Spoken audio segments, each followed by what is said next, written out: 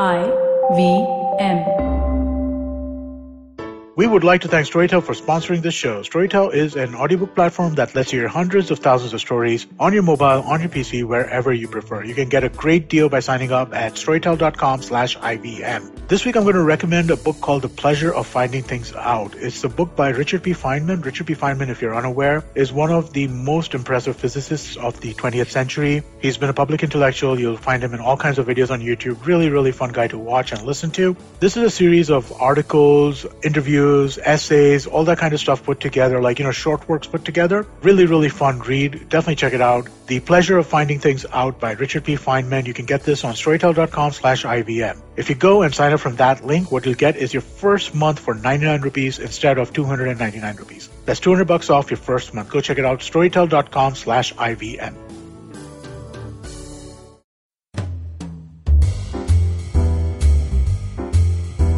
So how is it going? Are you still seeing each other or already parted ways? No. I'm not asking about your girlfriend or boyfriend. I just meant your New Year resolutions and you. Many people tell me that their weak, feeble willpower is the culprit here. In episode 87, I presented the willpower stroke in the letter T as the graphology tool of the week. A long horizontal line in letter T talks about the strength of your willpower. Having said that, I believe willpower is overrated. We must choose willingness. You wonder why? Let's discuss that today. Welcome to Absolutely Right, the very first graphology-based podcast show in India. I am your host, Aditi Surana. I'm a graphologist and a high-performance coach. Before I start the discussion about willpower versus willingness, let me clarify one thing. I'm not interested in wordplay or semantics here. I'm keen to shatter your notion that willpower is your problem when it comes to sticking to resolutions, performing better at projects, or even achieving what you truly desire to achieve. We are all conditioned to believe that willpower is a cool thing. We love stories where an underdog protagonist achieves great results against all odds on the basis of his sheer willpower. We love people when they say things like, "एक बार जो मैंने commitment कर ली, तो मैं अपने आप की भी नहीं सुनता." We love the idea of willpower. It is forceful, bold, heroic. It celebrates individual determination and suggests that just enough endurance will get anything that you desire. If you stick around, if you keep repeating, if you push yourself through it, you'll get where you want to get. But my friend, here is the problem. With willpower, you might get what you want, but you might not be happy with the process or even with the outcome. Even though willpower can move mountains, it creates an ego trip, a forceful desire that creates stress. Like hard-driving taskmaster, you force yourself to get fixated on what you have defined as success. Without your knowledge, it brings the anxiety and fear of failing. We all know that we run out of motivation and we still keep forcing ourselves to do these things that we do not enjoy. The real key of creating positive change over time is not as much in the will, but in willingness. Pause and think, what is the core of happiness and joy? When you are willing to meet a friend, it's joyous. If the same person you have to meet by force, you feel stuck. When you're willing to do something, learn something new, you look forward to it. But when you're unwilling, it becomes a burden. If you're willing to have sex, it's making love. But if someone is unwilling, then the same act turns ugly and abusive. No matter how small, stupid, risky the activity is, we enjoy it only when we are willing to do it. I want you to pay attention to your self-dialogue for next few days. How many times do you tell yourself that I have to do this, I must, I should, I'm horrible, how could I not do this? Do you feel guilty, ashamed, doubtful, self-pity when you do not do things you should be doing? My question is, how is this helpful? While willpower is goal-oriented, willingness is process-driven. Willingness is like a love affair. You feel like hanging a bit more with that person, that activity, that skill you love, only because you love the way you feel about yourself when you're with them. It is the newness in old things. Unfortunately, there is no stroke in handwriting that talks about willingness. I wish there would have been one. But willingness is not a personality trait. It's your approach to say yes to life, yes to everything that life throws your way. As a young graphologist, I remember loving my work so much that I used to blush looking at each handwriting sample. I felt each sample was a new opportunity to discover something unknown about the human mind. I had all these fancy ideas about what kind of work I wanted to do, what kind of people I wanted to work with. I made a long list. I worked hard. I devoted everything I had.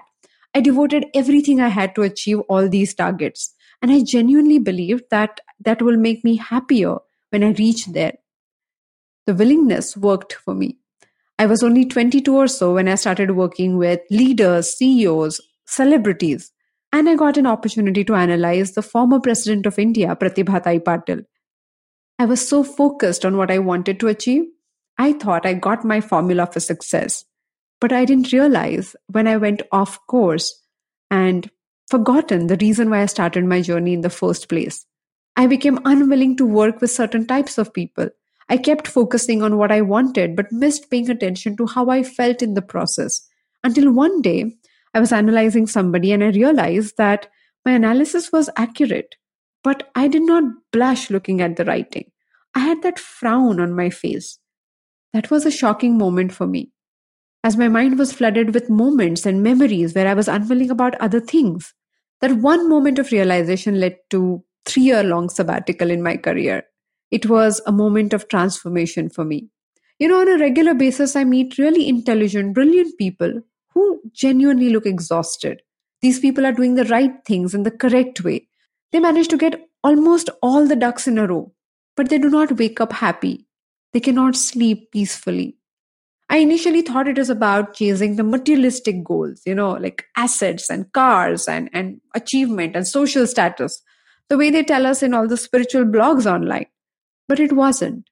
I visited many ashrams and managed to analyze handwritings of many people who devoted their entire lives to spiritual growth.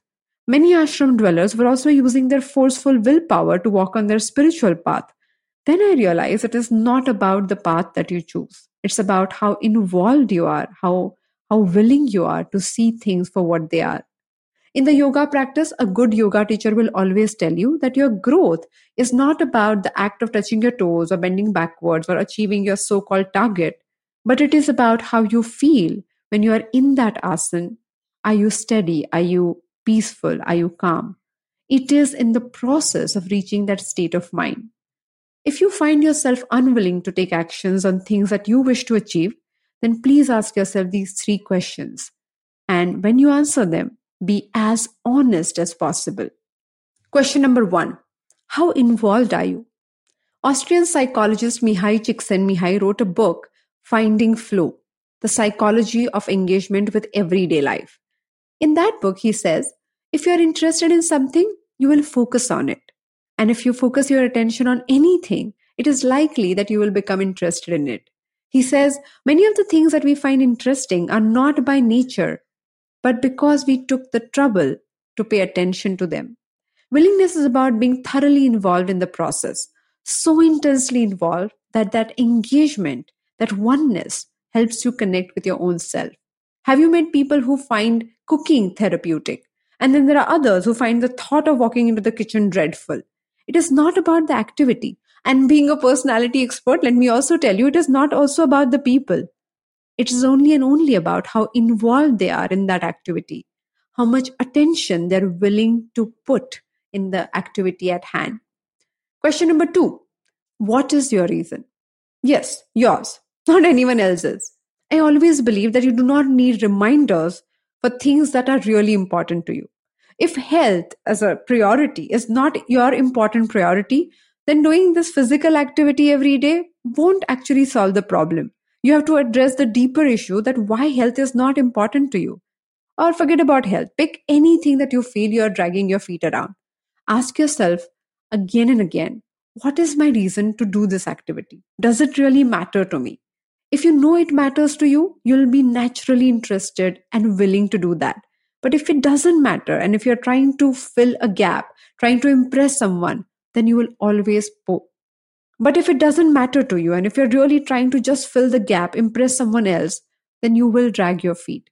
Question number 3: would you like to experiment? As a child, whenever we went out to eat in a restaurant, I wanted to eat the same thing, dahi vada. No matter where we went, my choice was fixed. Once my dad asked me this question: would you like to experiment? What if you find your next favorite dish here? A dish that you didn't know existed only because you were eating dahi vada. To my 10-year-old brain, that logic was enough to start experimenting, and I haven't stopped since. As I said, willingness is like a love affair. You need to flirt and keep that play on.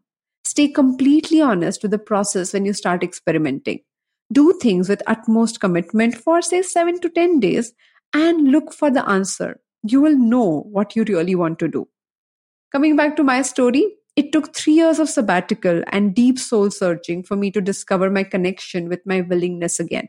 I kept repeating these questions to myself, experimented with hajar things.